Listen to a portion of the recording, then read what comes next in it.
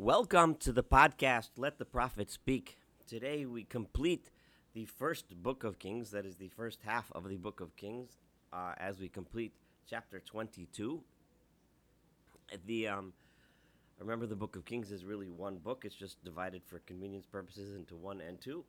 But it's still something to be proud of that when we complete today's study, we will have finished the entire first book. We left in the last podcast at the end of the very strange encounter between the two kings, that is the king Yehoshaphat of Yehuda and the king Ahab of Israel, of the northern kingdom, both together forming an alliance and about to go to war together against Aram, led by Ben-Hadad. They had asked the prophets, and all of Ahab's sycophantic prophets told him what he wanted to hear, which was, you're going to go and be victorious. And Michayahu came and said the truth, that you may be victorious, but you, Ahab, will meet your death. And Ahab was angry at Michayahu because he told him what he didn't want to hear, and he put Michayahu in prison. At this point, we're about to read verse 29. Vayal melech Yisrael v'Yehoshaphat melech Yehuda Ramot Gilad. And the king of Israel and Yehoshaphat, the king of Yehuda of Judah, went up to Ramot Gilad, where the battle was going to take place, where Ben-Hadad was amassing his forces to fight the people of Israel. The interesting thing, this alliance between Yehoshaphat and Ahab is something worth thinking about, because we finally see what seems to be the potential rapprochement, or the potential reunification of the kingdom here. If Yehoshaphat and Ahab can somehow work out a way to work together, eventually they might be able to bring together what was once the United Kingdom. And presumably this was Yehoshaphat's intent. But we are constantly and repeatedly shown how Yehoshaphat was loyal to God, was faithful to God, and Ahab was anything but.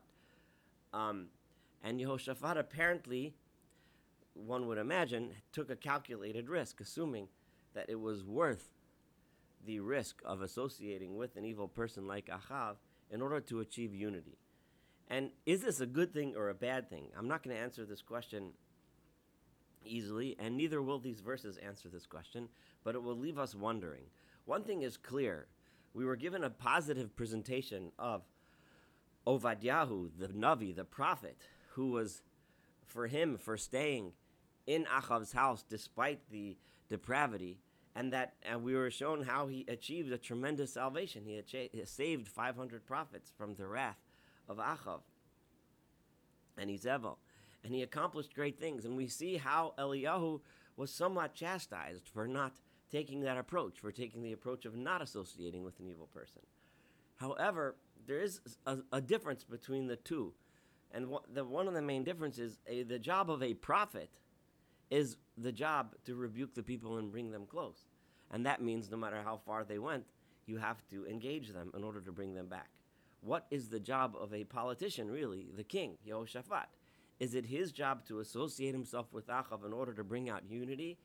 Or is it his job to say, I would love to bring about unity, but I can't bring about unity with someone like Ahab, who will end up bringing terrible influence to the people of Judah, who will end up making it hard to continue the worship of God and keeping idol worship and so on out of Yehuda. As we will see later in history, this marriage, which actually became a marriage between the children of Yehoshaphat and Ahab, ended up leading to tremendous problems in Yehuda later on, and we'll get there as we study the second book of Kings. So this is something to think about. So on the one hand, we feel somewhat hopeful. On the other hand, we worry about Yehoshaphat and his decisions. Is this a good decision or not? The verses that we're reading now clearly present Yehoshaphat as a righteous man. But nonetheless, he decided to go to war and disregard the warnings of Michayahu. And the Abarbanel points out that Yehoshaphat was never instructed not to go to war. And he wasn't the one who was told that he was going to kill and he'd get killed. It was Ahab, and it was Ahab's So he was never quite told by Michael, don't go to war. You're going to win, right? But Achav will meet his end. Vayomer Melech Yisrael el Yehoshaphat. This is page 30, verse 30, pasuk lamed. So the king Achav is trying to figure out a way to circumvent the prediction of the prophet. So he decides on a trick. He says to Yehoshaphat, "Hitchapes vavo b'milchama." I will get dressed up in costume. I'll dress like a regular soldier as opposed to dressing like the king, and that's how I will go to war. But you can dress like the king.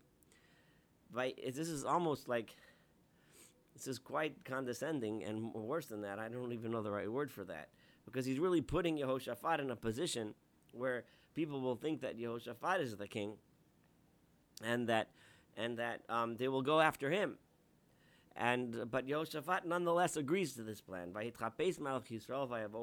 So the king of Israel goes in a disguise and comes to battle like that. So he's thinking, well, they said the king is going to die, but that won't be me because they're not going to know that I'm the king.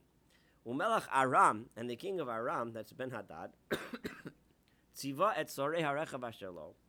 He put out a command to the officers that were in charge of his chariots. He had 32 officers in charge of his groups of chariots. Lamar as follows: Lo tilachamu et katon v'et gadol. Don't bother waging war against the big people and the little people. Don't seek out all of the big challenging warriors of the Israelites. Don't try to wipe out the foot soldiers. However, your goal should be ki'im et melech Yisrael levado. I want you to kill the king of Israel himself. Now, on the surface, this is remarkable, because the king of Israel was the one who saved his life. And if anything, he should have gratitude to the king of Israel. Remember, it wasn't long ago that the king of Israel had Achav had Ben-Hadad surrounded. He was taking refuge in a house, being chased down. His armies were decimated by the people of Israel, and Achav nonetheless spared his life. So on the surface, it seems quite surprising that he should have such a vendetta against the king. However, if one digs a little bit below the surface, it's not surprising at all.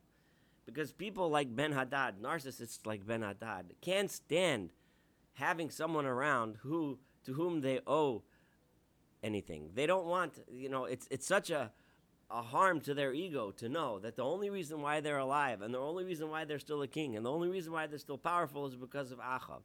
So the hatred that he has to Achav significantly overwhelms any shred of gratitude that he might have. He needs to get rid of Achav so that people cannot think that he owes his greatness to Achav. He has to be great because he's the greatest. And if you think about the psychology of the way people like this work, it makes a lot of sense, because that's the way narcissistic, dictatorial megalomaniacs think. So they can't owe their ascent to power to anyone else except themselves and their own perceived self-greatness. So this is verse 32. So when the officers that were leading the chariots saw Yehoshaphat, and they said, Ach melech Yisrael, he must be the king of Israel. So they immediately charged towards him. Yehoshaphat, and Yehoshaphat called out, because he was worried. Of course, they were coming after him. However, immediately as he called out, as soon as they saw that he is not the king of Israel, they turned around. Now, exactly what it was that they saw that indicated that he was not the king of Israel is unclear. One interesting way of understanding it, but many of the commentaries and Chazal say, is, well, he called out to God. Achav is not the kind of guy to call out to God. He would call out to Baal or something else. Or it could be that it was his language and his speech that they could tell. As we know from other places, there were already different dialects of Hebrew being spoken in the north and the south, and they were able to tell from the way he spoke. Or maybe they recognized his voice as Yehoshaphat, which is unlikely in days before internet connections and cable news. So, but regardless, it was evident from his call, from Yehoshaphat's reaction, that he was not Achav. So they turned around. So verse 34, V'ish mashach bakeshet litumo. And there was a guy a soldier on the side of the Arameans, who at war he pulled back his bow to shoot at the Israelites because he was a soldier and he was just happened to be shooting at towards the Israelites, and it just so happened by Aket Melech Yisrael, and that arrow struck the king of Israel Achav bein hadvakim, between the layers of his armor, uvein hashiryon, between the plates of the armor, you know. Vayomer lirakavo, and he said, so the king says to the one who was riding his chariot, Hafoch yadcha v'hotzieni min hamachne ki hachalesi. Turn around and take me out of the formation, of the camp formation, because I have been wounded, I am hurt. So he turned out, and then the battle raged, as the soldiers were fighting with each other, and the two formations came into each other. And the king, Achav, and obviously most of his soldiers knew that he was the king, stood, and the verse is purposely portraying Achav in a valiant, heroic way. Despite his injury, he stood up and faced Aram to show that I'm still fighting, I'm still leading. Vayamos ba'erev, however, despite standing that way and standing to the last moment, leading his troops, he still died in the evening. Vayitzek dam hamaka al chekarechav, and the blood from his wound flowed down into the chariot, into the area within the chariot where his blood collected. Vayavor harino b'machane, and the shout, the announcement went out among the camp, kivo hashemesh, as the sun came down, lemar, as follows: Ish el iro v'ish el arto. Everyone return to your cities, return to your land. The battle is over. Vayamos hamelech, and the king died. Vayavo Shomron, and they brought his body to Shomron. Vayikbru es hamelech b'Shomron, and they buried him in Shomron, which is the capital of Israel. There's not a lot of detail here as to who won the battle. One gets the sense that there was some sort of victory here on the part of the people of Israel, but not necessarily a resounding victory. But one gets the more important sense that we really don't care. That's really not important. What's important is what happened. And that is that Achav was wounded. Despite his wounds, his mortal wound, he stood and led the people to the last moment. And nonetheless, he died. And now, Vayishtofes Arechav al Brechas Shomron, because his chariot was, the royal chariot was full of blood, they rinsed it out at the pool of Shomron. Vayiloku haklovim et damo, and the dogs licked up his blood. V'hazonot rachatzu, and the prostitutes washed themselves. Apparently, they washed themselves in that pool.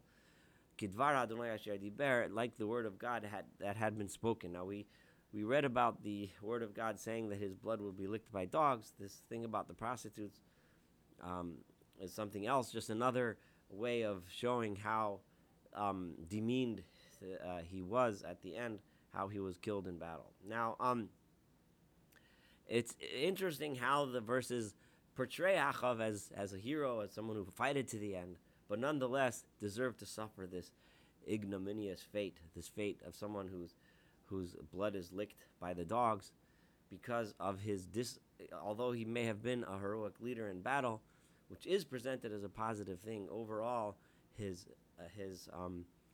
the way he led his people and the way he led them away from God, and his treachery against God, against the prophets of God, against the worship of God, and against the fundamental purpose of the people of Israel, was something that is never going to be excused. The Yeser Divrei Achav, and the all the other things about Achav, and all of the things that he did, and if you want to read about his ivory home that he built, some sort of a house that he built out of ivory, and all of the cities that he built, that's not the purpose here. If you want to read about them, go ahead and read in the Chronicles of the Kings of Israel. You can read all about it. And Achav passed on and laid with his fathers. And Achazyahu, his son, ruled after him. So that was the end of the career of Achav. And as usual, the writer of the Book of Kings it's not a book of history. It wanted to portray the important characteristics of these leaders so that we can either learn from them, from the good parts, or learn from them, what they did wrong and how to not follow in those paths. Verse 41, Yehoshaphat ben Asa, Yehoshaphat, who we were introduced to, was the son of Asa, Malach al Yehuda. He was the king over Yehuda. He became king Bishnat Arba Lachav Melech Yisrael, in the 4th year of the reign of Ahab. Yehoshaphat ben 35 shana b'malcho. When he was appointed king, he was 35 years old. V'yasrim shana, and he ruled for 25 years. Malach b'Yerushalayim, he was a king in Jerusalem. V'shem imo, and his mother's name was Azuvah bat Shilchi, was Azuvah, the daughter of Shilchi. So it's giving so that we can reference and understand, where Yehoshaphat stood in the chronology of the kings of Israel, and each one compared to each other. Vayelach b'chol derech Asa aviv, and he went on the paths of his father Asa. Lo sar mimenu, he did not turn from that path. La'asot hayashar be'enei Adonai, to do what was proper in the eyes of God. However, no one's perfect. Achabamot lo saru, despite his path, which was to do what was proper in the eyes of God, he did not take away the bamot. The bamot are the high places, the shrines. They were shrines, they're understood to be shrines dedicated to God. However, God had instructed the people only to bring sacrifices and worship at the temple alone. But still, the people continued, even under Yehoshaphat, to have their parallel temples scattered around the countryside. The people were still bringing sacrifices and incense on those that were offered at those special shrines. Despite, and Yehoshaphat allowed that practice to continue, despite God's explicit instructions not to do that. Vayashlem Yehoshaphat in Melech Yisrael, and Yehoshaphat had made peace with the king of Israel, which we had just witnessed in the story before. Is this good or bad? Let's see. We don't know. The verses aren't really going to deal with that here. It's going to deal with that in a lot more detail in the book of Chronicles, which we will, God willing, study after we finish the book of Kings. Vayashlem Yehoshaphat in Melech Yisrael, we just read. V'yeser divrei Yehoshaphat, and all the words, if you want to read all about the things that Yehoshaphat did, Ugvuraso, and his might, Asher Asa, Vasher Nilcham, and the battles that he fought, Halohem Ketuvim al Sefer Divrei Hayamim Malchei Yehuda.